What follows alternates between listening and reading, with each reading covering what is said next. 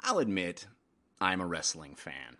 I'm not a weekly Raw and SmackDown watcher, but I tune in for the big pay-per-views, and I don't ever miss a WrestleMania. And WrestleMania was yesterday, the showcase of the Immortals, the ultimate thrill ride, and it was a pretty darn entertaining show, I'd have to say.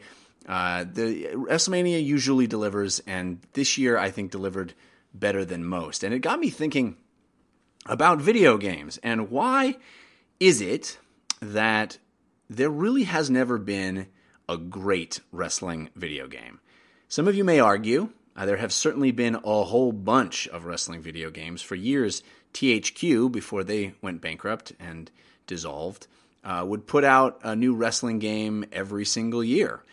They were, very successful wrestling games on the GameCube and in the first PlayStation and PlayStation 2 eras. And a lot of people played those games. I never really got into them. I never found the fundamental fun of wrestling to be conveyed particularly well in a game. I'd have to say probably my favorite wrestling game of all time is the old stand-up arcade WWF game with the Big Boss Man and everybody. I mean, it's a chaotic, simplistic game that was, fun for its time, just because you could play as the Ultimate Warrior and Hulk Hogan and see those characters in all of their pixelated glory. But since then, all of the 3D versions, 3D graphics versions of, WCW, WWE games, they never clicked for me. And I've been trying to figure out why that is and what I would do if I was going to set out to make a great wrestling video game. And I think a lot of it comes down to what you're trying to accomplish in a wrestling video game and how hard it is to present that to a player. I think, unfortunately, a lot of these games use stamina meters and mechanics that convey when you are too tired to be able to kick out of a count. So, you're trying to whittle the opponent down and knock them around and lower their meter or lower their ability to resist when you try to cover them for a 3 count. And I just don't think there's anything particularly fun about a battle of attrition like that. There's nothing particularly fun about slamming my finger on a button over and over and over again, but the game deciding that, no, now's the time when I can't kick out of the 3 count.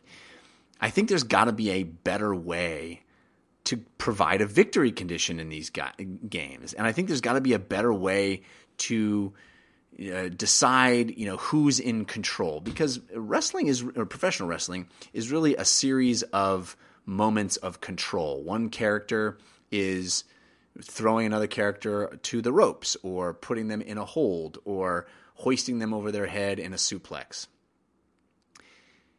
And if you're playing as the other player, it's not particularly fun to be out of control. It's not particularly fun to be in a position of not controlling the action. And the problem there is, how do you convey the moments of inside the squared circle in a video game where I want to be able to push a button and have something happen? And for most of these games, the way that it works is, if you're too low, or if another player has you in a controlled hold or moment, you pushing a button doesn't do anything. You can attempt to get out of it or counter, but if you don't, it doesn't, and nothing happens. I'd like to see just taking these characters, these wrestling characters and their movesets, and transitioning them into different kinds of games.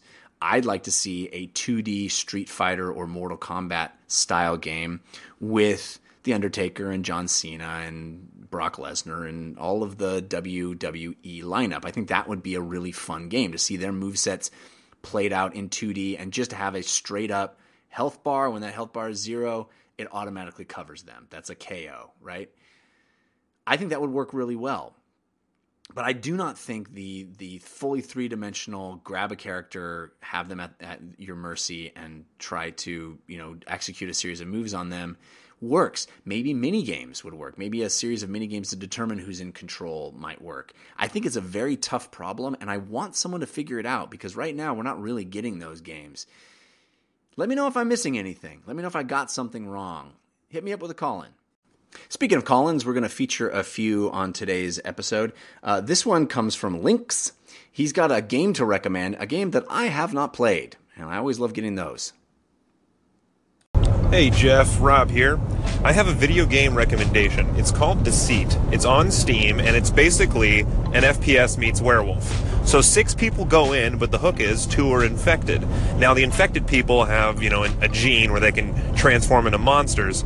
So everyone is kind of completing these objectives together to keep getting further and further. I believe there's 3 different stages because after a minute, the lights will go off. The people that are infected have the option to transform and, go into their monster form and, take care of the other 4 non-infected.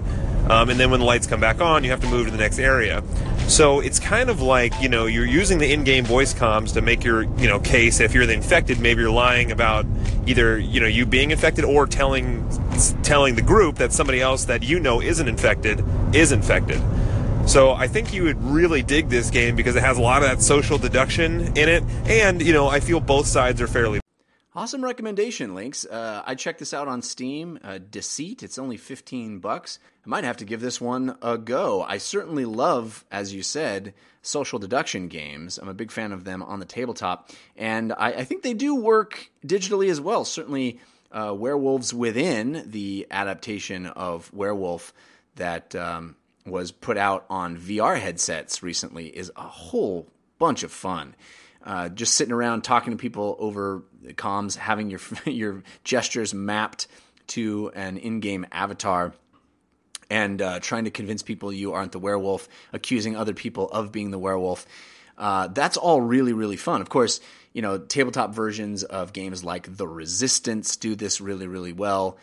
They're games about lying to your friends, and, it's never fun to lie to your friends, although sometimes it's so fun to lie to your friends. It's fun to deceive your friends. And this one, Deceit, mixing that with first-person shooter elements, I think is a pretty clever idea. So I'm going to have to give this one a shot. Really appreciate the recommendation. Our next call-in comes from Josh, who wants to talk about Bomberman on Nintendo Switch. Hey Jeff, this is Josh with the World Map Podcast Network, and I wanted to get your thoughts on the Nintendo Switch launch year as well as Super Bomberman R. I don't know if you've played that game yet, but obviously the Nintendo Switch launch year is pretty sparse. I don't think it's doing much to get people outside of the hardest of the hardcore Nintendo fans to buy a Switch in the first year, and I was really hoping that some of these titles like Super Bomberman R might help to contribute to reasons to buy a Switch, but I played the game recently, and I cannot believe it's a $50 game. The campaign is pretty weak. I think the N64 Bomberman games were way more fun and substantial, and the multiplayer is laggy. No one's playing it. I just didn't have fun with this game, and I don't understand how it's $50 and not like a $15, $20 download. Want to get your thoughts. Thanks, Jeff. Thanks for calling, Josh. I have not tried Bomberman on Switch. Bomberman wasn't one of those franchises that ever hooked me, although it does seem like something I would like, right? It's got that fun turn-based element to it. I honestly, as I said last week, I've only played 2 games on Switch, Zelda and Has Been Heroes. Has Been Heroes was a pleasant surprise, but Switch has literally been my Zelda box, and I'm not regretting that. There isn't anything that's particularly compelling. I'm not drawn to play Bomberman or any of the other launch titles. Yeah, I'll be playing Mario if it comes out this year, and hopefully Nintendo has some more surprises in store. And if we start getting indie titles day and date on Switch, I would love to do that. I think there are a whole bunch of great indie titles in the pipeline that would work amazingly on a handheld system. There are so many games that I think I would love to play on the go. But right now, it's just that Zelda. I keep playing that Zelda, and some has-been heroes peppered in. But I'm bummed out to hear that you are a little disappointed with Bomberman. Our next call-in comes from Mike, who wants to talk about the Destiny 2 reveal trailer. Yeah, I'm right there with you, Mike. I'm hoping that it is more different stuff. Of course, that's just how stuff gets revealed these days, especially these big titles. They have a roadmap to lay things out and show you just little bits at a time so that it creates that long hype train, that building hype train that will crescendo on September 8th when it comes out. You start with the logo, the fact that it's actually a thing, and then the next week you give us a cinematic trailer that doesn't really tell you anything about the game, but kind of sets some tone for the game. And then it sounds like in May we're going to get that gameplay reveal, and that's really the meat and potatoes. That's really the part where I will know whether or not I'm excited for this game in earnest. But I think the reveal trailer was pretty interesting, some humor. I guess a humoristic tone for this universe isn't bad. Certainly the humor worked in the trailer. It was effectively written and entertaining to watch. But yeah, it's when we see the actual gameplay, if it's going to be just more of the same Destiny or it's going to be something new entirely, something that brings some freshness to that world. Certainly they have the opportunity with that numbered sequel to do that. I'm crossing my fingers that that's what we'll see on May 18th. I think you're probably right there as well. But I know that there are a lot of Destiny fans that would be satisfied with more of the same. The sort of Call of Duty approach. Give us just a new iteration of the multiplayer. Let us jump back in and earn new stuff. I can sympathize with that. There's nothing wrong with that per se. I just I want to see a new engine. I want to see a bigger, more vibrant world. I want to see more stuff to do in that world, a better narrative. Lots more activities. Give me more activities in that universe. Get me more connection to the world around me rather than just jumping in with my buddies, shooting stuff and getting loot. That's what I'm hoping for. We'll see. We'll see as the information continues to trickle. So I spent the morning playing some Heroes of the Storm. Man, that game. I just thought I'd talk about it. I'm streaming now my morning sessions of Heroes of the Storm on Caffeine. If you want to follow me, caffeine.tv/Jeff Cannata, always spelled with 2 N's and 1 T. And it's fun. I've been having a good time with the folks who come and hang out and watch me play. I'm not going to be your pro level player. I'm not going to be pro tier, but I'm passionate. I think I'm pretty knowledgeable. My skills are improving over time. I'm playing ranked. I'm in silver right now. If you're not familiar with how Heroes of the Storm works, there are different tiers of ranked: bronze, silver, gold, platinum, diamond, grandmaster. I think that's how it works. I'm in silver, so that's close to the bottom. I placed in silver 1. Each of those big colored tiers has 5 ranks in it. So rank 5 is the lowest and rank 1 is the highest. Once you get past rank 1, you move up into the next colored tier and rank 5 of that tier. So I've been trying to get up past silver 1. You do placement games at the beginning of the season. You do 10 games so the system kind of figures out where you are. I ended last season silver 1. I placed this season silver 1, so no movement there. But I promptly dropped a couple of ranks. It was really rough.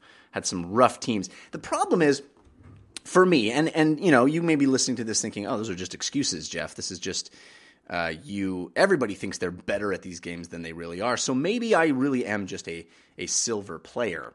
I think I'm a little better than silver. I think that if I was dropped into gold or even platinum, I could hang with a team. I could contribute. I could do smart things, and I could keep up. But I think the problem for me is that I started playing Heroes of the Storm. It really was my first MOBA that I took seriously. I mean, I dabbled in Dota. I dabbled in League. I dabbled in some other. I dabbled in Smite. I dabbled in what was the Battle for Middle Earth. That was really the first one that made me think, oh, I could dig these games. But Heroes of the Storm, I'm such a Blizzard fanboy and really love their universes. The idea of playing a mashup of all their characters that I'm already familiar with, characters that I already love, that was very appealing to me. So I gave it a little more time, and my friends were playing it. And also because it was a brand new MOBA, I wasn't jumping into an established community of League players or Dota players. I didn't feel overwhelmed by all of the knowledge. I got into the technical alpha of Heroes of the Storm, so I felt like I was kind of on the ground floor and I could learn along with everybody else. But the end result of that is that as I was learning, I was very bad. I was just learning how these games work. I was learning how not to die. I was learning positioning. I was learning the maps. I was learning how these games are played and what my role is to contribute to my team. And as I learned, I lost a lot of games. I lost a heck of a lot of games. And I didn't lose all those games necessarily in ranked. It took me a while to get to ranked. But your MMR, your multiplayer matchmaking ranking, is cobbled together behind the scenes as you play any games. And as I lost a lot and as I was learning, my skill level wasn't where it is now. And it's still not, I'm not pro tier. I'm not claiming to be amazing. I think I'm competent. But I wasn't competent when I started, and I think the game put me in a group of players that are not competent. And because I'm not amazing, I can't transcend those other players single-handedly. I have 4 other people on my team, and as much as I like to think that I can carry sometimes or I can contribute in a really meaningful way, my skill set isn't so amazing that I can raise up 4 other players that are pretty mediocre. And, so oftentimes if I have a good team, we win. If I have a team of quitters, of people who get discouraged early on and lash out and decide to start trolling and throwing the game, or just, get mad at each other and stop concentrating on the game. It's an interesting experience playing Heroes of the Storm because it is as much about psychology as anything else. Maybe more about psychology, because winning is, especially in this game where you can come back at the last minute. I literally just played a game where I came back from 6% health, 6% core health, and we won. So it's an interesting experience. And I'm committed to getting better. I want to get better. I want to be that player that can carry my team. It's not an easy task, and it can be very discouraging when other players on your team get toxic. And hey, man, I'm guilty of that too. I love loving things. I put out a positive vibe in the world. I say, think about what you put out in the world, make it a better place. I believe all that stuff, but man, when a player does a bunch of bonehead things or just ditches the team and goes out solo and clearly is the reason you're losing, it's hard not to criticize them. It's hard not to get a little salty and say, hey, man, where were you? What are you doing? What was that all about? And that just never helps. It's a hard lesson to learn that it never helps. And it is. It's all about psychology. It's all about maintaining a positive winning attitude and realizing that you can come back at any time. And, sometimes you get a team where, in the draft, when you're drafting your heroes, your composition is not ideal. People are stubborn. People will pick characters that don't make sense for the map and don't make sense for the team composition. And it can be very discouraging to just head into a game right at the beginning. You're about to sit down for a half an hour of game, and you are in not in the power position. You have set yourself up for a loss, and you have to overcome that. You've put a speed bump in front of you saying, hey, we didn't smartly draft, so we have to overcome that. It's not easy to do. And I think, a lot of people talk about Heroes of the Storm as being the beginner MOBA. It certainly was the beginner MOBA for me. And the fact that there isn't individual XP, that you have group team XP, and that there's not a store to buy items. People think that is a simplified game. I would respond to that by saying that the number of maps in Heroes of the Storm and the different mechanics on each of the maps, it counters that and makes it a much more complex game than people might first imagine. The hook of Heroes of the Storm is each map you play has a unique thing. And people think, oh, it's a gimmick. But man, no, it really requires a large amount of game IQ to understand what heroes are effective on which maps. It's not enough to just be good at a hero. It's not enough to just get really skilled at a tank and a healer and a DPS so that you have the ability to fit the correct role for your team as necessity dictates. That's not enough. You also have to be good at heroes that are good for that map. You have to understand what the requirements for each individual map in the game are and be able to adapt your strategy and the entire team's strategy to that map, because not every tool is right for every job. And I think that's how it really differentiates itself from MOBAs like League and Dota. You have to have a large breadth of game IQ. You have to understand where you're needed and what your part in the team is. And I think, especially in the lower leagues that I'm sort of trapped in, that is sorely lacking. People don't grasp those concepts. People haven't put in the time, don't understand what the maps really require. And like I said, I'm not claiming to be an expert. I think I'm closer to expert than I am to novice, but I'm still learning a lot. And I think that's the magic of these kinds of games, is there is an infinite amount of depth to be learned, and new heroes are being added to the game all the time. New metas are taking over, so new strategies are working, and the game is constantly in flux. Even old established heroes that have been around a long time get big reworks, get big talent changes, and Blizzard is constantly throwing the meta into chaos. People, heroes are ascending or descending based on nerfs or buffs, and that to me is really exciting. I used to think that nerfs and buffs were all about trying to find perfect balance, and once they found perfect balance, the game would be good. But I don't think that's really what it is. What it really is a constant flowing game, that nothing is ever going to be perfectly balanced, but it's fun to be riding that wave of, oh my gosh, now Kerrigan is amazing. Oh my gosh, now Kerrigan is not great. Oh my gosh, now Diablo is a cool tank to play. Oh my gosh, now he's not. It's a fun, constantly shifting landscape that makes playing the game and keeping up with the game never dull. And that's why I can't stop playing it, despite the psychological aspects. Drawn to Death is the new game from game designer David Jaffe and his production studio that has maybe the coolest name in all of video game development houses, the Bartlett Jones Supernatural Detective Agency. And you know David Jaffe from Twisted Metal and God of War. He created those games, those visceral, violent experiences, and Drawn to Death certainly is no exception. It is a visceral, violent game, but the aesthetic is very, very different. This is a disaffected teenage boy's notebook come to life. So if you imagine that kid who sat in the back of the class and carved Slayer into his desk with a knife, that's the mind in which this game takes place. In fact, the game starts in a really, really clever way. It starts with full motion video, FMV. We hate that in video games. Well, it's a wonderful, cool introductory moment where you're in the POV of a kid sitting in the back of a boring class, and you look down and you see the notebook, and then the camera zooms in on that notebook, and that's the interface for the beginning of the game. And everything looks like those, black and blue pen, ink pen, Bic pen drawings that you might have on a lined composition notebook.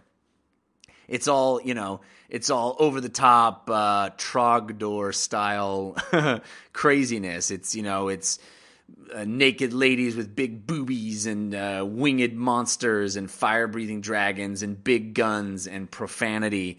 It's an aesthetic that I admire, even if I don't particularly like it anymore. I mean, I grew out of that phase. I was listening to Metallica and stuff in high school, but the disaffected, angsty teen is not exactly a point of view that's missing from video games. It certainly feels a little redundant at this point, but the style and panache that this game brings to bear in expressing that aesthetic is pretty impressive. I mean, the commitment to just being in your face, being a giant middle finger all the time, insulting the player.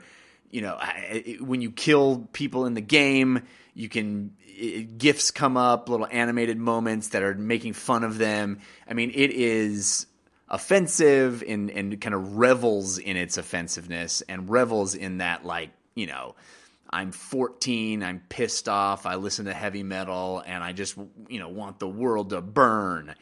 And the game itself is an arena multiplayer shooter, which is also something that doesn't particularly interest me, but certainly this is Jaffe going back to his Twisted Metal roots and finding a very fast-paced, action-packed shooter and really, packing it to the gills with cool stuff to do.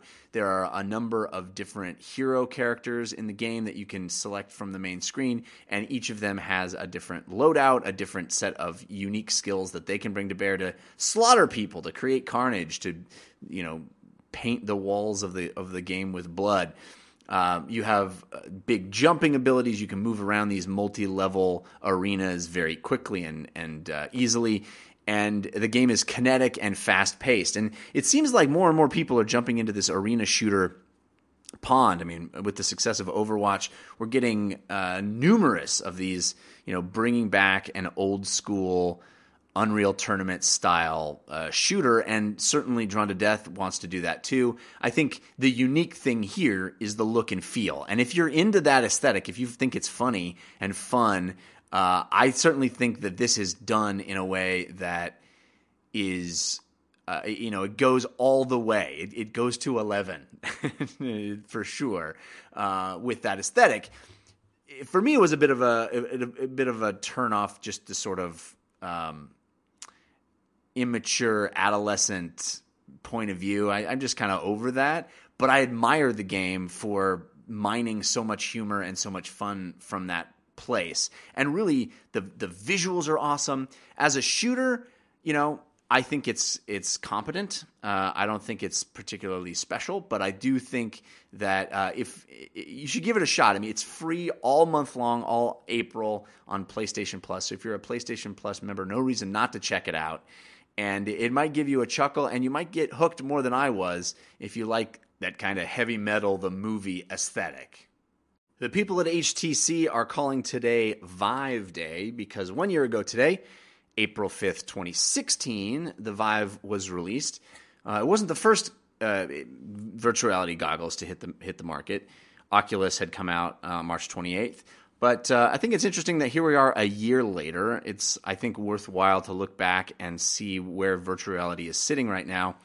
I think there are a lot of people that probably don't feel that virtual reality has arrived. I'm certainly not one of them. I use my headsets daily. I love the experiences that you can get only inside the headsets. And the Vive specifically, offering room scale, I think is an incredible experience to be able to walk around inside the environment, go 360.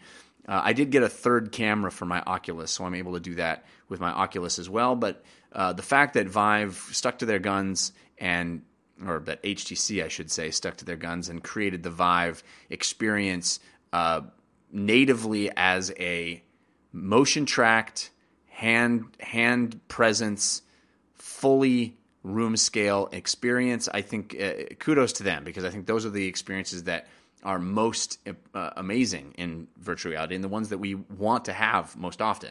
So I think them pushing that forward, I think that the Oculus had come out to the market by itself with just the two cameras and simply controller-based. I'm not so sure touch would have launched with as much gusto and with as much, as soon as it did. So where are we a year later? I still think there's a lot of people waiting for that must-play experience in virtual reality. I'm certainly hoping that Valve can continue to support the HTC Vive in some big ways with some software. We've heard rumblings from Gabe Newell in interviews saying that they have no fewer than 3 big AAA full games in development at Valve for the HTC Vive. I think that is great. Certainly the lab is one of the best experiences still a year later. It was a launch title. It was the launch title for the HTC Vive. And certainly a year later, it's still one of the most impressive visually and some of the most fun mini games that you can find on Vive.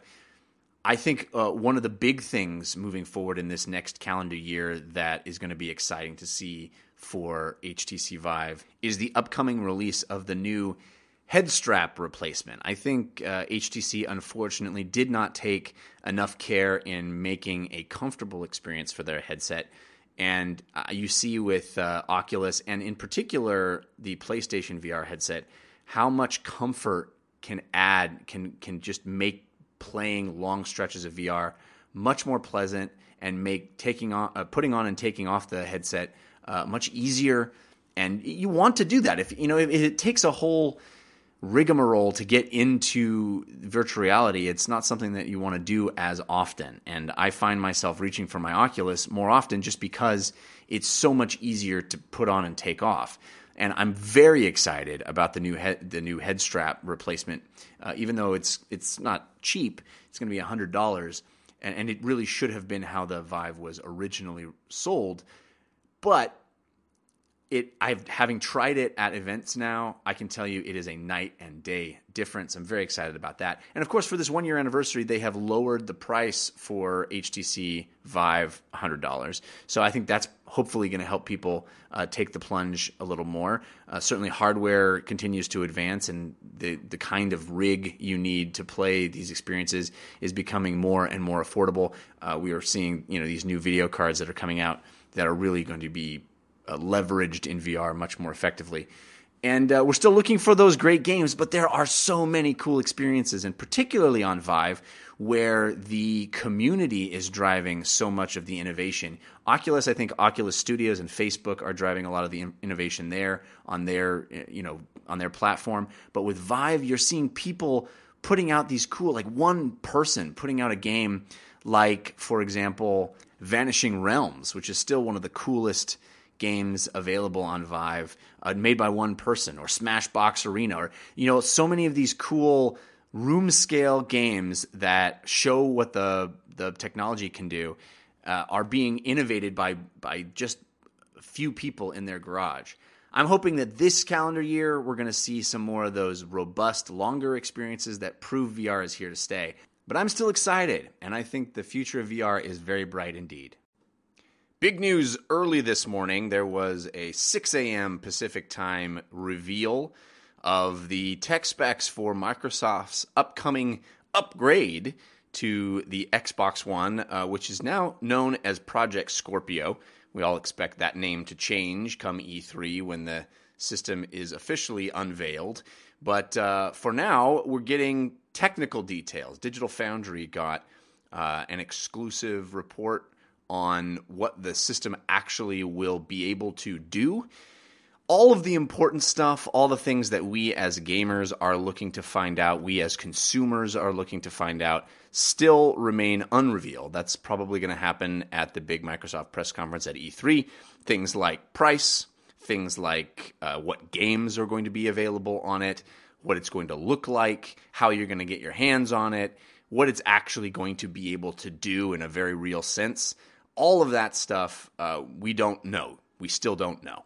But it is still pretty exciting to hear how beefy this system is going to be. Microsoft set out to deliver the most powerful console that has ever been released, and it sounds like they're delivering on that. They're delivering on their 6 teraflops of processing power that they said they were shooting for last E3, and evidently they have done it. This is going to be a console that is more powerful than PlayStation Pro, that will be able to play games at 4K resolutions natively. It's got a whole bunch of memory bandwidth. We're talking 326 gigabytes of memory bandwidth. That's up from PlayStation 4's 218. There's a lot of tech stuff. There's a lot of real, dense hardware comparison that you can dive into. I'm not going to really get into a lot of the specs, 8 cores and clocked at 2.3 gigahertz. All that stuff, you're welcome to look that up yourself. I think the more pertinent information here is, yes, they seem to be able to hit the specs that they shot for, so they did not overpromise there. I think that's good. That's exciting. It does seem like it's going to be a very expensive console. So Digital Foundry seems to indicate that it's going to be an expensive console for Microsoft to make. We will see how much they are going to pass that along to consumers. I think the anticipation is a $499 price point, which is pretty steep, but they are really trying to make the Ferrari of video game consoles. I'm pretty excited about that. I'm a guy that wants everything to be pushed to the max. I'm excited for high performance from my games. And honestly, the most exciting bit of news coming out from this reveal is that every single Xbox One game already out will have performance upgrades for Project Scorpio. So third party, first party, every single game that you can play on Xbox One now, you'll be able to play on Xbox One when it's upgraded to Project Scorpio. If you invest, including every single backwards compatible Xbox 360 game that's currently available on Xbox One. So every single game, there's no, compatibility chart, whatever. Every single game is going to work, which is pretty impressive because it's a complete redesign of the hardware. It's a complete redesign of the cores of the processing unit. So this is probably going to have been a lot of work for Microsoft to pull off. But they are promising every single game will work. Not only that, every single game will have performance upgrades. So PlayStation 4 Pro, when it was released, some games you saw higher resolutions, better graphical performance, and some didn't. And recently there was a patch that included boost mode that provided some upgrades for every single game, but your results may vary, right? It wasn't particularly impressive. It sounds like with Project Scorpio, that performance upgrade is going to be much more significant. You'll see faster loading times. You'll see higher resolutions. Games that have dynamic resolutions, like, for example, Halo 5, will be at 4K resolutions natively. I think that stuff for somebody that's interested in upgrading, and yes, this is for a premium customer. This is for a customer that has the money to spend on an upgrade to a console. That kind of thing is really exciting. And then if Microsoft backs that up at E3 with actually big game announcements, exclusives to this Project Scorpio, games that are really showing off the power of the system, I think that could be a compelling thing. It's still going to be expensive. It's still going to be for a niche of a niche, but I'm pretty excited about what we could see. When Mass Effect Andromeda released just a couple of weeks ago, it was lambasted for some technical issues and a lot of stuff that seemed to be, quite frankly, pretty half-assed. Facial animations that seemed wooden and stiff and strange, lots of glitches, and every system in the game, at least from my perspective, as somebody that put a heck of a lot of hours into it, seemed unfinished. Now we're getting word via the BioWare blog that there will be a whole bunch of patches coming forward that will address a lot of these issues, including one coming very, very soon. They're going to be improving the facial animations. They're going to be updating a lot of the romance options in the game to allow more same-sex romances between male characters. A lot of the things that are getting criticized online, a lot of things that people have been asking for, it sounds like BioWare is going to add into the game. There was a blistering commentary on Polygon.com from Ben Kuchera yesterday, accusing the game of being basically an early access title, like you would find on Steam. Early access, I think, has been a pretty popular and well-embraced feature of Steam, where you can start paying for a game early and be part of its development, influence the designers as they change and evolve things in the game. And there's been a lot of success stories there. A lot of games that have started out in beta and have been in beta for a long time. But those games are clearly labeled, and usually their prices indicate that you are jumping on an unfinished product and you are being given a discount for supporting the game during its development rather than buying it as a finished product. The idea here is that if BioWare is going to continue to update the game and continue to change it, why would anybody want to put in the enormous number of hours required to play it now? Is this a good thing? On one hand, you have BioWare clearly listening to their fan base and hearing the complaints that people are having about Mass Effect Andromeda and addressing them and putting resources into patching the game, patching out bits that people don't like, and improving stuff that seems rough. But why should I pay $60 for what I thought was a finished product if it's going to continue to be in development? And I think this points to the idea that games have become a completely different beast than they once were. Even on consoles, even console games that we used to think of as being finished and QA tested and approved by the platform manufacturer as a finished, done deal. Now, that is not the case. And even games that are marketed and released as finished, done games, products on one specific release date, that's not the case anymore. I think early access and really MMOs is where this started. Games that you had an ongoing monthly fee and were constantly changing and evolving over time. I think that changed gamers' mindsets about what they expected from games. And we started thinking of things as just a blueprint that can be altered and changed as things get added. And these games, you look at an MMO like World of Warcraft, which is virtually indistinguishable from what it was when it first released. I mean, it has the bones of the same world, but the mechanics are all wildly different.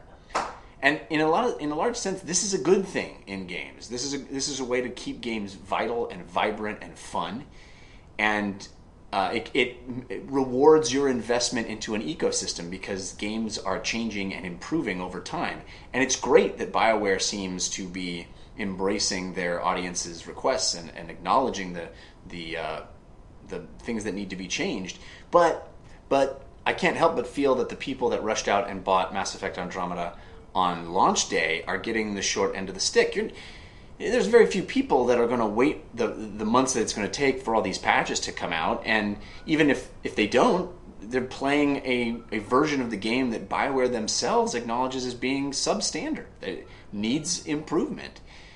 So why is this game out? Why has it been released? Why not just say it's an early access title? Is this something we want? Do we want games to evolve when they're not online multiplayer experiences? When they are finished single-player campaign games? Do we want them to change? Do we want them to be improved over time? Or does this feel like a swindle? We'll start today off with a question. This comes from Alex, who wants to know why I haven't been talking about Persona 5. Hey Jeff, this is Alex from Brazil. I noticed that you didn't mention this week's big release on your station. What are your thoughts on Persona 5? I just got through the first dungeon and I'm really loving it. It's such a stylish game. I think the most stylish game I've ever played. And the setting, modern day Japan and modern music and everything is just so different. I'm really, really enjoying it. And I'm not even that big an anime fan or anything. I was afraid it wouldn't be for my taste, but I'm adoring this game. So what are your thoughts about it? I know you really like more Western RPGs. Is it just not your cup of tea? Are you playing it? Thanks for everything. Thanks, Alex. Great to hear from you. Yes, I am playing it, and yes, I definitely agree. It is one of the most stylish games I have ever played, ever. It is dripping with style. In fact, there may be too much style. I mean, at a certain point, cut scenes between hand-drawn anime to clicking through comic book style to fully voiced 3D versions to load screens every 4 seconds to cut to a different shot of a different thing to, I don't know.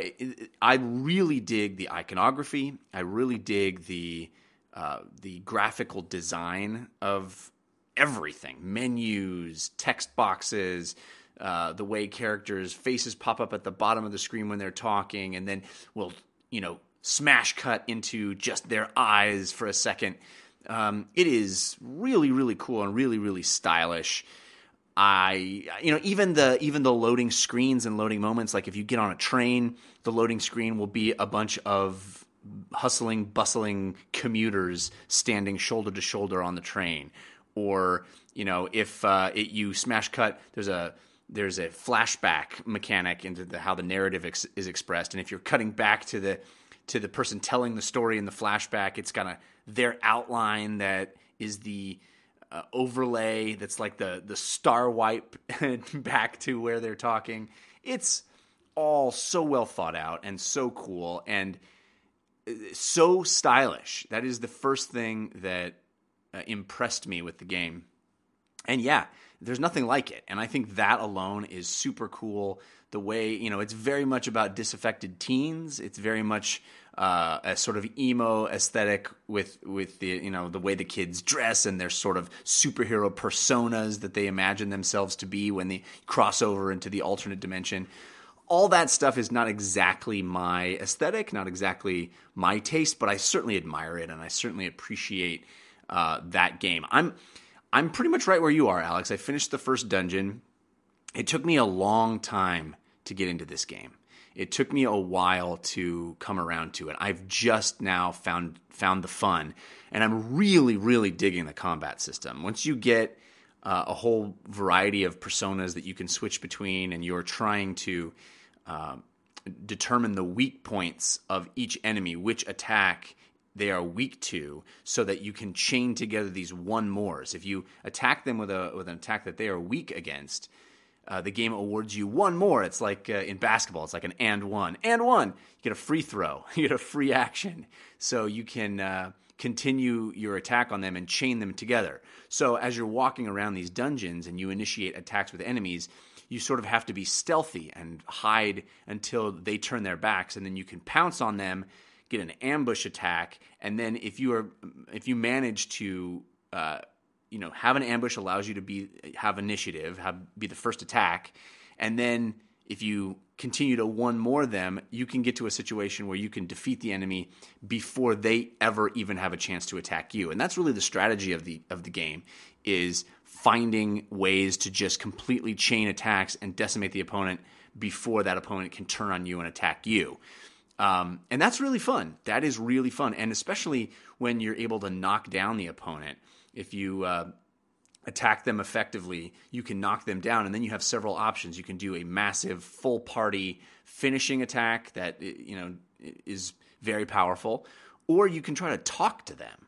And I found that to be the most compelling part. Something I had never played a Persona game before, so maybe this exists in the other Persona games, but the idea that I could initiate a conversation instead of finishing them off and killing them, and in that conversation, I can win them over to my side so much that I can adopt their persona and bring new attacks into my arsenal. That's a really cool thing. And how those conversations go is pretty rad. It's almost like a conversation mini game. You're trying to figure out what that enemy character is looking for in terms of your responses, so that they are won over to your side. And it isn't always obvious. You sort of have to take context clues and figure out the kinds of behaviors that they're into. Sometimes they want you to be obstinate and weird, and then like, oh yeah, I like that. Sometimes they want you to be sensitive and caring, and they will respond to that. I thought that was really cool, and it made me, not want to kill people at the end. It made me want to try to reach out and talk to them. But having said that, and the entire last segment was all about the things I really like about the game at this point. I really, really do like a lot of it. I like how stylized and cool all of the design is in the game. I love just the process of interfacing with that world. I do like you, Alex, I do really like the fact that we are set in the real world mostly, and we are set in contemporary modern day. I think it's cool to have to negotiate your school life, and you're interacting on cell phones, and you're going to the Shibuya district in Japan, and that is all of that stuff is really cool. I mean, I really, really love the old DS game, The World Ends With You, which took that idea, I think, even further and made, fashion and stylized modern day clothes into role-playing style armor with stat bonuses and stuff. I love that. I like the idea of overlaying video game stuff onto modern day real world aesthetic. I think that's neat. I'm digging the combat system, as I said. So there's lots of positives to say.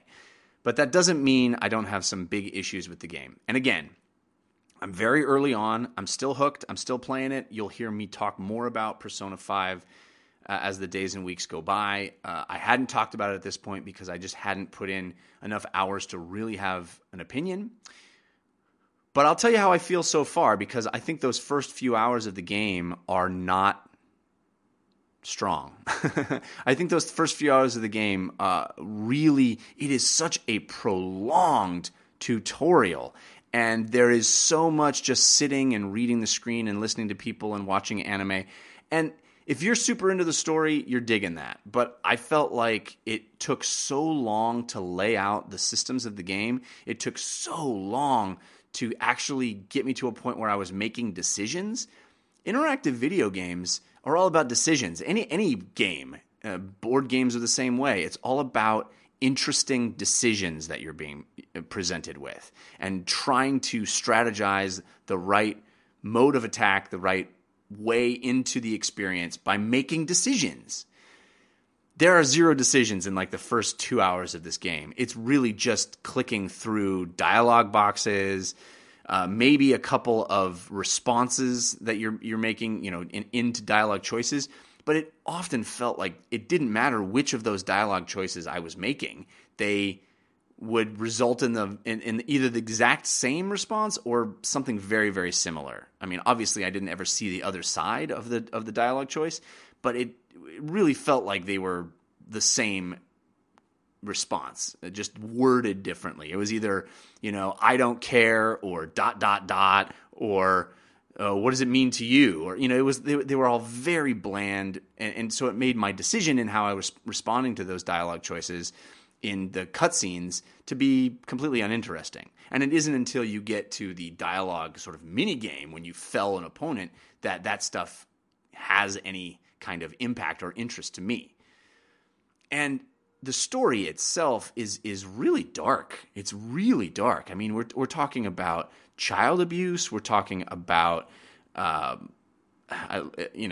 teachers having forced romantic relationships with students. It's dark stuff, and I didn't feel like the writing was strong enough to support that kind of heavy material. It all felt very on the nose. Everybody says exactly what they feel. If a person's a bad guy, they basically tell you they're a bad guy. If a person's, has any feelings towards you, they just flat out state it. It's not show, not tell. It's tell. And I don't know if that's a translation issue or a cultural issue. It's just something that rubs me the wrong way. I would like more subtlety, more nuance in my writing in any medium, whether it's books or movies or TV shows or video games. And I don't think that video games have the luxury of being able to get away with on the nose bad writing anymore. There was a day when it didn't matter because a video game was not really taken seriously in that way. But Persona 5 is really trying to do something serious. And I felt at least those first 2-3 hours of the game, it just was so rough. But I'm enjoying it a lot more now. I appreciate you asking about the game. I'm going to be talking about it much more, as I said, in the coming days and weeks because I'm enjoying it now. It just took a while. Hey, thanks again for sending in those call-ins. As you saw from today, I'm open to talking about what you guys want to talk about. So I want this show to be a two-way street. Let me know what games you're interested in hearing about. Let me know what questions you might have or what responses you have to the stuff I'm talking about, and we'll continue the conversation. It's easy to send a call in using the Anchor app, so please keep sending those in. Also, don't forget to favorite this station because that's how you don't miss a single day. We've got new content every single day, 7 days a week, and I'm heading out to Heroes of the Dorm tomorrow, so it should be fun. I'll have interviews with some of the Blizzard employees there, and we'll be talking about the cool competition among college students. So be back tomorrow and the next day for that. And don't forget, you can follow me on Twitter. I'm at Jeff Cannata with 2 N's and 1 T. We'll see you tomorrow. Hey, it's the weekend. Why not carve out a little bit of tabletop time? And in particular, talk about a game that would be of of interest to those of you who are video gamers and haven't really played a lot of tabletop time. I'm talking about Doom, the board game. Just a brand new edition was released from Fantasy Flight Games. I got my hands on it a while back. I talked about it on my long-form show, DLC, which you can find at 5x5.tv/DLC. But I thought it'd be worth repeating. I've gotten some more games in on it, and it's a load of fun.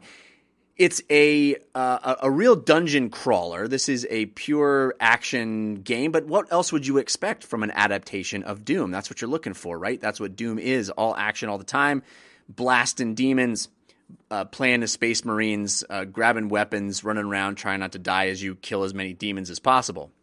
That is the experience that is delivered on the tabletop version as well. And the cool thing is you can have up to 4 players play as individual Space Marines and 1 player play as all of the demons. So this is a one versus many type game. Think the video game Evolve. 1 player is playing as all of the adversaries, and then however many players you have from 1 to 4 can play as the Space Marines trying to vanquish that demon player. And there are some really, really cool mechanics in this game. There's a variable board and a scenarios booklet, so you can set up a whole variety of different maps based on these modular cardboard pieces that fit together in different ways. So you have a whole range of different experiences right out of the box. Not every map is going to be the same, which is, like the video game as well. And your Space Marines spawn in a certain area, and they have different objectives based on the scenario, but most of those objectives are blasting the demons to bits. So when they open a door and walk into a new area where some demons will spawn, the demon player then has a card that gives an option as to which demons will spawn. So the player that's playing the demons always has a choice as to how they want to build their army. And usually it is an army. Usually it's a whole bunch of demons that can spawn that have different abilities. So the players all have cards based on their initiative. Those cards are shuffled into a deck. You don't know who's going to go at what time. Usually these kinds of games, the one against many, what happens is one of the Marines, for example, would go, then the enemy player would go, then one of the Marines would go, then the enemy player. Usually these games are structured like that. But this game does something different. It has this deck of initiative cards, so you don't really know who's going to go when, and it's shuffled every round. So the demon player could go last. It could go first. There could be multiple Marines that go back to back. It's unpredictable, and I liked that about it. I thought that was a really interesting way to flip things on their heads. And the game does a really good job of trying to convey the experience of playing the newest version of Doom that came out just a couple of years ago. The big Doom game that rebooted the franchise. In that game, you were rewarded for being aggressive. You were shooting at enemies, and then they would blink a certain color, and if you ran up and did an execution on them, you would actually recover health, and it would kill them instantly. So the board game version has a mechanic that's very similar. There are these executions that can happen. If you knock an enemy down to a certain health point, they're in the execution range, and then if you use a movement action to advance to their space and land on the same space, you kill them instantly and get cool stuff for it. I thought that was really clever. It incentivized players to not turtle, to move forward, to be more aggressive, just like the video game did. And the dice rolling combat system is pretty clever. You have cards that have multiple functions. One of the functions that you have on your cards is to attack, and the other function is they have certain defenses. So when someone attacks you, they roll a bunch of dice, and then you flip over a card, look at the little defense stat on that card to find out how much of that attack you have managed to block. So there's a game of chance happening as well based on the deck that you are playing from. And the demon player does that, and the Marine player does that as well. And it's very kinetic and fast-paced. There's a lot of action, and you're running through these corridors, you're killing stuff. The demon player is trying to kill the players a certain number of times because, just like the video game, they respawn after death. I think this is a great one. If you're looking for a dungeon crawler, if you're a fan of Doom already, you're going to love the cool miniatures, you're going to love the aesthetic, and it's a lot of fun cooperatively and competitively. Next up, we've got a call-in. This comes from John, who wants to talk more about the upcoming Xbox Scorpio. Hey, Kanata. John Pop calling from Los Angeles, California. The Xbox Scorpio specs came out yesterday, and it looks like a sexy high-end PC, but a PC that's about a year old. Is this the newest, latest, best, or is this too little, too late for Microsoft? I got to be honest, my wallet's feeling a little fatigued from all these incremental upgrades from Sony and Microsoft, getting the Xbox One S and the PS Pro. Are you feeling jazzed about this thing, or are you just feeling sort of meh? Hey, John, thanks for the call in. I did talk about the Scorpio specs when they were announced on Thursday on this show, but it bears delving into a little deeper because we've learned a little more in the days that have followed, and I've been thinking about it a little more. I'm the guy that always wants the newest, latest, best. I'm always into the Ferrari. I want that Ferrari. I want that Rolls Royce of video game systems. I want somebody to be shooting for the moon. I respect Nintendo. I respect keeping the price point low on things. I respect anybody that needs to buy a budget PC to play PC games. I get it. Of course, we want the biggest audience possible for video games. But boy, do I love it when we see the envelope pushed. We see the graphical capabilities really bleeding edge on stuff. And I like the fact that it seems like Microsoft set out to make the most powerful console in the world, and they are succeeding. Now, here are the issues. The issues are, first of all, we are in this weird realm beyond generations, they say. So, this is not the new Xbox. I'm kind of hoping that what they actually reveal at E3 is that it is a next generation Xbox, and that there will be exclusives to this console, that there will be games that take advantage of this hardware beyond just outputting at a higher resolution. And I there's a part of me that really thinks that might happen, just as a way to trump Sony a little bit. But even when you have this Rolls Royce, this Ferrari, it's kind of hampered by being tied to an older piece of hardware. If you're talking about it being Xbox One Plus, right? If it's just allowing Xbox One games to be played at higher resolutions like the PlayStation 4 Pro is doing, then you're limiting developers to create games that work on Xbox One. If you're saying there will be no games that don't work backwards compatible to Xbox One, then we're not really going to see this thing unleashed. It's like having a limiter on your Ferrari, right? And that takes the edge off of the excitement for me with regard to what this thing could do. Now, I rushed out and bought a PlayStation 4 Pro as soon as it was released. I'm excited. I do have a 4K television. I like seeing my games at high resolution. But to be quite honest with you, there hasn't been a ton of difference in the PlayStation 4 Pro games. Now, I am seeing much more difference in PlayStation VR when I play it on PlayStation 4 Pro, which to me makes my purchase worthwhile. But, it isn't a huge difference. I'm hoping Microsoft, because their leap is even farther, will have a big difference. And I brought up those magic words, VR.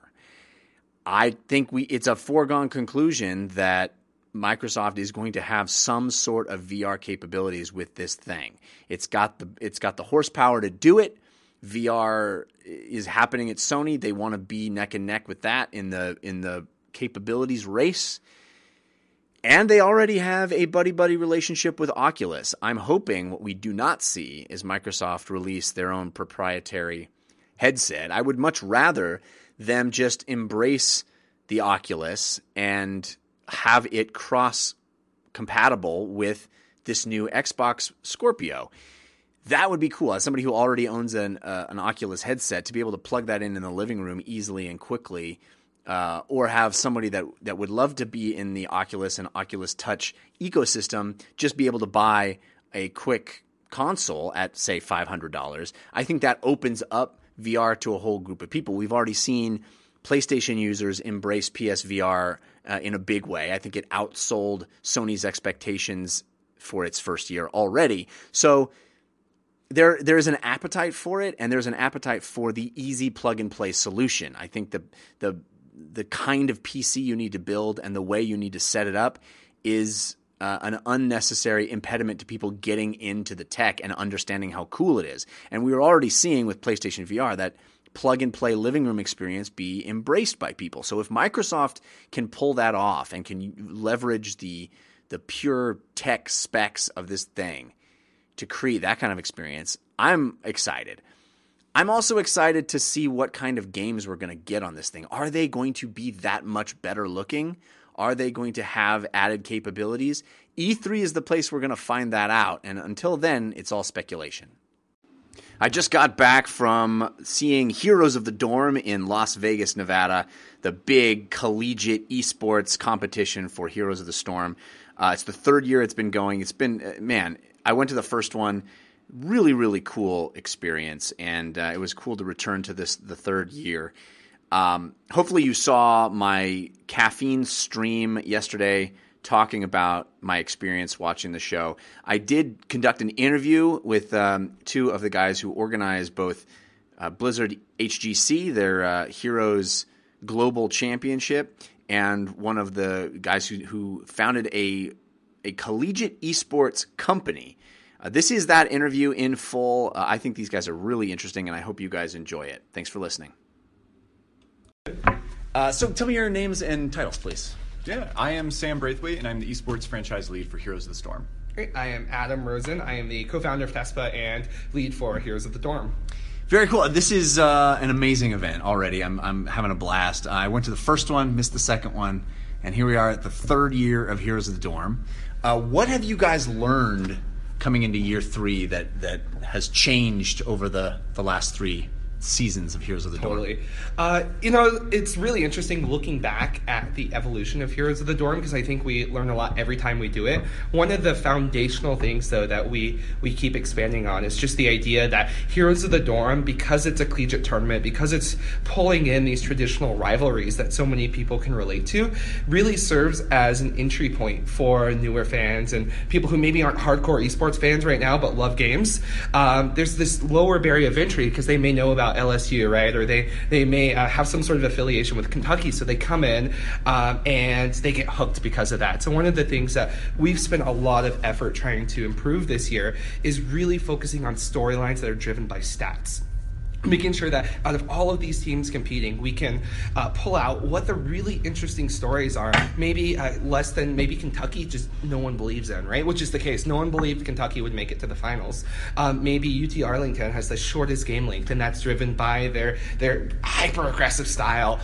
So what we've done is we have a team that's really sorting through all of these stats, all of this data, trying to come up with what cool story elements are, and then building personas around these teams that even for fans who don't maybe know Heroes yet or follow the game really hardcore can jump in and fall in love because of that, because there's some hook that they're relatable. So that's one of the major things that we've focused on this last year, and then along with that, all of the engagement opportunities. It seems like Blizzard has really understood that regionality is going to be a big part of getting people into esports, and we're seeing that with Overwatch, with the leagues like attached to cities, like professional sports teams. But even with HGC, I think the regionality of it and having, I'm rooting for NA, people are rooting for EU. Can you speak to the sort of regionality aspect of it and how that can be reinforced? Yeah, so when we specifically look at HGC, it's all about breaking it up so that you're able to root for and feel a part of a program or a league, right? And when you feel more associated to something, you're more likely to tune in. And one of the things that we really wanted to do with HGC and why we set it up the way we did is looking back at last year, we never saw the top team from North America and the top team from Europe ever play against each other in 2016 for Heroes of the Storm. And for me and for us, that's not acceptable. We think that rivalry is what drives not only people watching, but how fun it is. And so we kind of developed the program to be able to not only just push those regional rivalries, but actually propel them to greater heights with the Western Clash and the Eastern Clash and the programs that we've created. We think that regional rivalries are really important, and finding and having teams to root for is important. And by not only doing that, but putting out a consistent schedule, we're seeing that fans are able to not only be attached to teams, but they tune in more and they watch more because they have that extra level of engagement. Yeah, there's a connection. I'm curious about the idea of collegiate esports in general, in the sense that I think there is a stigma still with video games that doesn't exist with more traditional sports. Even a sport like lacrosse or something where nobody's ever going to turn pro in it. People are already going to be supportive of you going and competing on during the week and missing classes or whatever. What is the process of transcending that speed bump and figuring out how to bridge that gap with just normal people and parents? Yeah. Well, one of the things that we've seen is that when students are playing games on campus, they're really playing games as a way to interact, right? A way to socialize with others. It's not necessarily they're going back and they're spending their day playing games alone in a dark corner, not interacting with the world. We find that it's actually that social interaction that drives it. And along with that, what we're seeing is these students are taking this thing that they're so passionate about and they're creating communities around it. So if we look at TESPA, for example, which is a network of collegiate organizations on 220 campuses in the US and Canada, we're seeing all of these students come together and learn a whole ton of these really amazing life skills and leadership skills by hosting big events, by flying out players, by organizing communities. And we think that the more that we can highlight those things, the more that we kind of get around this stigma. Another thing that I'd add is that the group that we have playing games right now and the group that we have competing, they're really highly technical and they're really, really in tune with science and technology, right? 70% of the students in the round of 64 are STEM majors. And I think that's a really special thing because it indicates like, hey, these aren't kids who are going out and wasting their time. These are people who are going to go out and be very influential in their careers and in society. And gaming is one of the tools that they use to stay connected with each other and to engage with each other. So I think every event like Heroes of the Dorm that we do, we chip away at that stigma that is there, but I think we're very quickly seeing it start to disappear. And some schools are doing that too, right? We're seeing UCI as a great example of a school that's embracing esports as a scholarship-worthy thing, right? Can you talk about that and that acceptance, and are we going to see more of that across the country? Absolutely. So I think it's really special because not only is UCI, so most people when they talk about UCI, they talk about the scholarship teams, which I think is great, and it's a huge step forward and something I think we will see more of, but they're also looking at esports as a comprehensive subject matter, right? They're actually doing research on esports. They're starting academic courses around esports. They're building arenas on their campus where students can come and play together. And I think when we look at that level, how they're embracing it from all of those different angles, it really speaks to, I think, the opportunity that they see within esports. It's not only a way of engaging their students, but also as a way of attracting more and more talent from around the world. So are we going to see more of it? Yes, and we're already seeing it. Even this week, we've had another university come out, University of Utah, say, hey, we are going to release a scholarship program for our students. So they've kicked that off. Looking at Heroes of the Dorm, we've actually had all of the Heroic 4 universities publicly get behind their teams, support them, promote them, tweet about them. Awesome. So it's really cool to see that because we didn't have that 3 years ago. We didn't have that 2 years ago. So with every year that goes by, we're seeing more and more of the public acceptance, and not only acceptance, but really public embracing of all of these teams at the college level. So I think if we're looking 5 years out, we're going to see most major universities with official esports programs supporting and scholarshiping students full time. That's pretty amazing. Can we talk a little bit about getting into? I feel like this event is one where you watch it and you think, hey, I could do that. I could get my buddies together and we could play and we can compete. The level of play is akin to a professional sports level difference between the average player. But HGC, right? There's a way for a team to get into professional level play just by merit, just by earning it, just because I and my friends got good enough. You talk about that level of openness and what that means? Yeah, so when we were developing the HGC, we were really looking at, we wanted to solve an issue, which was we wanted to create a clear path to becoming a pro gamer. Like you said, it's different to be really, really good at the game, and you could be one of the best people, but if there's not a system set up to where somebody that is good can find their way and feed into that, it's really difficult. And so here's the dorm, and not only that, but our open division that we announced, which is every week we have a series of online tournaments to where at the end of 14 weeks, the top teams get a face-off for a chance to get into the HGC. And one of the things that I think is super cool is that we, Adam and I partnered up this year to really figure out how do we make the two programs work together. If we look at last year, we had the Korean Spring Championship, the World Championship for Heroes Are Pro, and then the next weekend after was Heroes of the Dorm. And we found that it was really difficult for us to really pay a lot of focus and attention to our events when they were so close to each other. And so one of the things that we did is nobody that participates in HGC can participate in Heroes of the Dorm and vice versa. We wanted to make it so that somebody's not practicing on two different teams. We really want to make it so, like you said, the teams that are competing at Dorm are at that highest level, and the teams competing in HGC are at the highest level. And one of the cool biases that I have going into this tournament is I'm rooting for UTA, because UTA is #1 team right now on the Open Division leaderboard for HGC North America. They're very vocal that they want to be in the HGC and they want to compete in it. And I'm really, really proud to be a part of Heroes, that we have the ecosystem to where somebody on a collegiate level can go, compete, get recognized, win on a big stage, and then have that be a clear path to then getting introduced to the pro scene. Right. Like it's great that we're able to have that within our game. It's very similar to the NCAA moving into the pros, right? You're a star here, and maybe that can translate into the pro level. It's really cool. Heroes is a game that moves very quickly, it is updated very fast, and changes often. Are there challenges in creating an event like this with a game that is constantly in flux like that? Yeah, definitely. We've learned from our mistakes, and so one of the things that we were able to kick off this year was a tournament realm.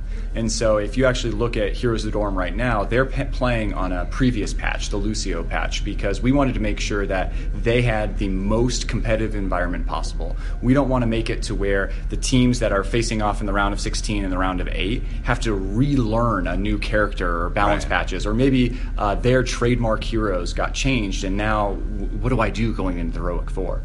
We very much recognize that, the game changes all the time, and it's our job to make sure that we're providing the most competitively safe environment to where we can kind of get the most out of the players and make sure that they're putting on the best show possible, and that they're getting everything they need in order to succeed. And we're seeing this year, Heroes of the Dorm was on ESPN for a while. This year, exclusive to Facebook Live. Yep. Can you explain that decision? What was that about? Is that an attempt to open it up to a wider audience, people that might not already be watching? One of the things that we look at Heroes of the Dorm for is really, I think Heroes of the Dorm is very well positioned to reach new audiences and to reach fans who maybe aren't aware of how much they would enjoy esports if they were exposed to it. So Heroes of the Dorm has always really been a pioneer in that front. And this year we think that Facebook offers tremendous reach, right? Tremendous access to fan bases that all over the world, globally, right? But also reaching these core audiences that already have shown their affiliations to various teams, right? So I think it's cool that within communities that pre-exist on Facebook, maybe an LSU fan page or a Kentucky fan page, that we can integrate our broadcast and create these really, really amplify those rivalries that we're creating by integrating so closely with Facebook. So it's about reach and it's about engagement. Yeah, so like even going into that, when we look at Heroes of the Dorm, it's very much structured like the March Madness that you see. Sure. And one of the cool things about March Madness is that it brings in people who don't care about basketball at all, and it gets them to engage. And so for me, I've never actually watched an NCAA basketball game during March Madness. If I go to a restaurant and it's on, great. But I filled out a bracket every single year. Right. And one of the things that we've been able to see with our partnership in Facebook is we have a tremendous growth in the amount of engagement that we're seeing on our Pick'em Challenge, on our bracket challenge, because we are able to reach out and connect with those users that we weren't able to before. Right. And so it does open up a lot of doors that we didn't have previously. Gambling is fun. It's awesome. It's really, I think, so cool to have this, even more than professional esports events. This event, more than any of the others that I've seen, is so positive. There's a positive energy around it, and everybody's excited. They want, it's younger people. I mean, pros are young too, but it's there's a great, wonderful, positive energy, and kudos to you guys for creating that. Yeah. Oh, I want to talk about this one because I'm excited about it. All right, go for it. So I joined Blizzard a year ago. And I immediately, my second day of work, I flew to Korea for the Spring Championship. And then the week after that, I was at Heroes of the Dorm. And the one thing I noticed is that at this World Championship, the excitement levels of Dorm were just way above it in terms of the people that were there and the audience. And as somebody that, in my previous roles, I've never really had to dive into collegiate esports. So I came into it with a very fresh perspective. And I've been racking my brain, after that. I was like, why was that such a special moment? Why did that leave me feeling something that I've never felt before? As somebody who's been to hundreds of esports tournaments in my entire career. And I think what I boiled it down to is the fact that for professional players, doing something like this is now a regular thing. You are used to going and competing on big stages. You're used to audiences. You're used to big prizes, right? You're showing up to work. Exactly. Yeah. But for these guys, this literally could be the only time in their entire life that they experience this. This could be their only time that their friends and family get to watch somebody do this. Yeah. And it makes it feel so special and raw and emotional. There's tears and there's hugs and there's just people that look devastated that you don't necessarily get that in esports anymore. It's such a regular thing that nobody cries after winning or losing a game anymore. Right. But you see that here because it matters so much more. And not only that, but there's this connection between the players and their families, because tuition is something that you get a debt on usually. Yeah. And it's the ability to be able to tell your parents, I got you, you're going to be okay. We're going to get through this together. Thank you for supporting me. I'm returning the favor. It creates so much dialogue that, for me, leaves this really special feeling that I've always been how do I emulate this? And I realized that I can't, that this is what makes collegiate esports special. Right. Perfect place to end it, guys. Thank you very much. That was awesome. Really appreciate you talking to me. Yeah, thank you. Great chatting with you. Welcome to Newest, Latest, Best, the place for the newest information, latest releases, and the very best that games have to offer. I'm Jeff Cannata, and today is Monday, April 3rd, 2017.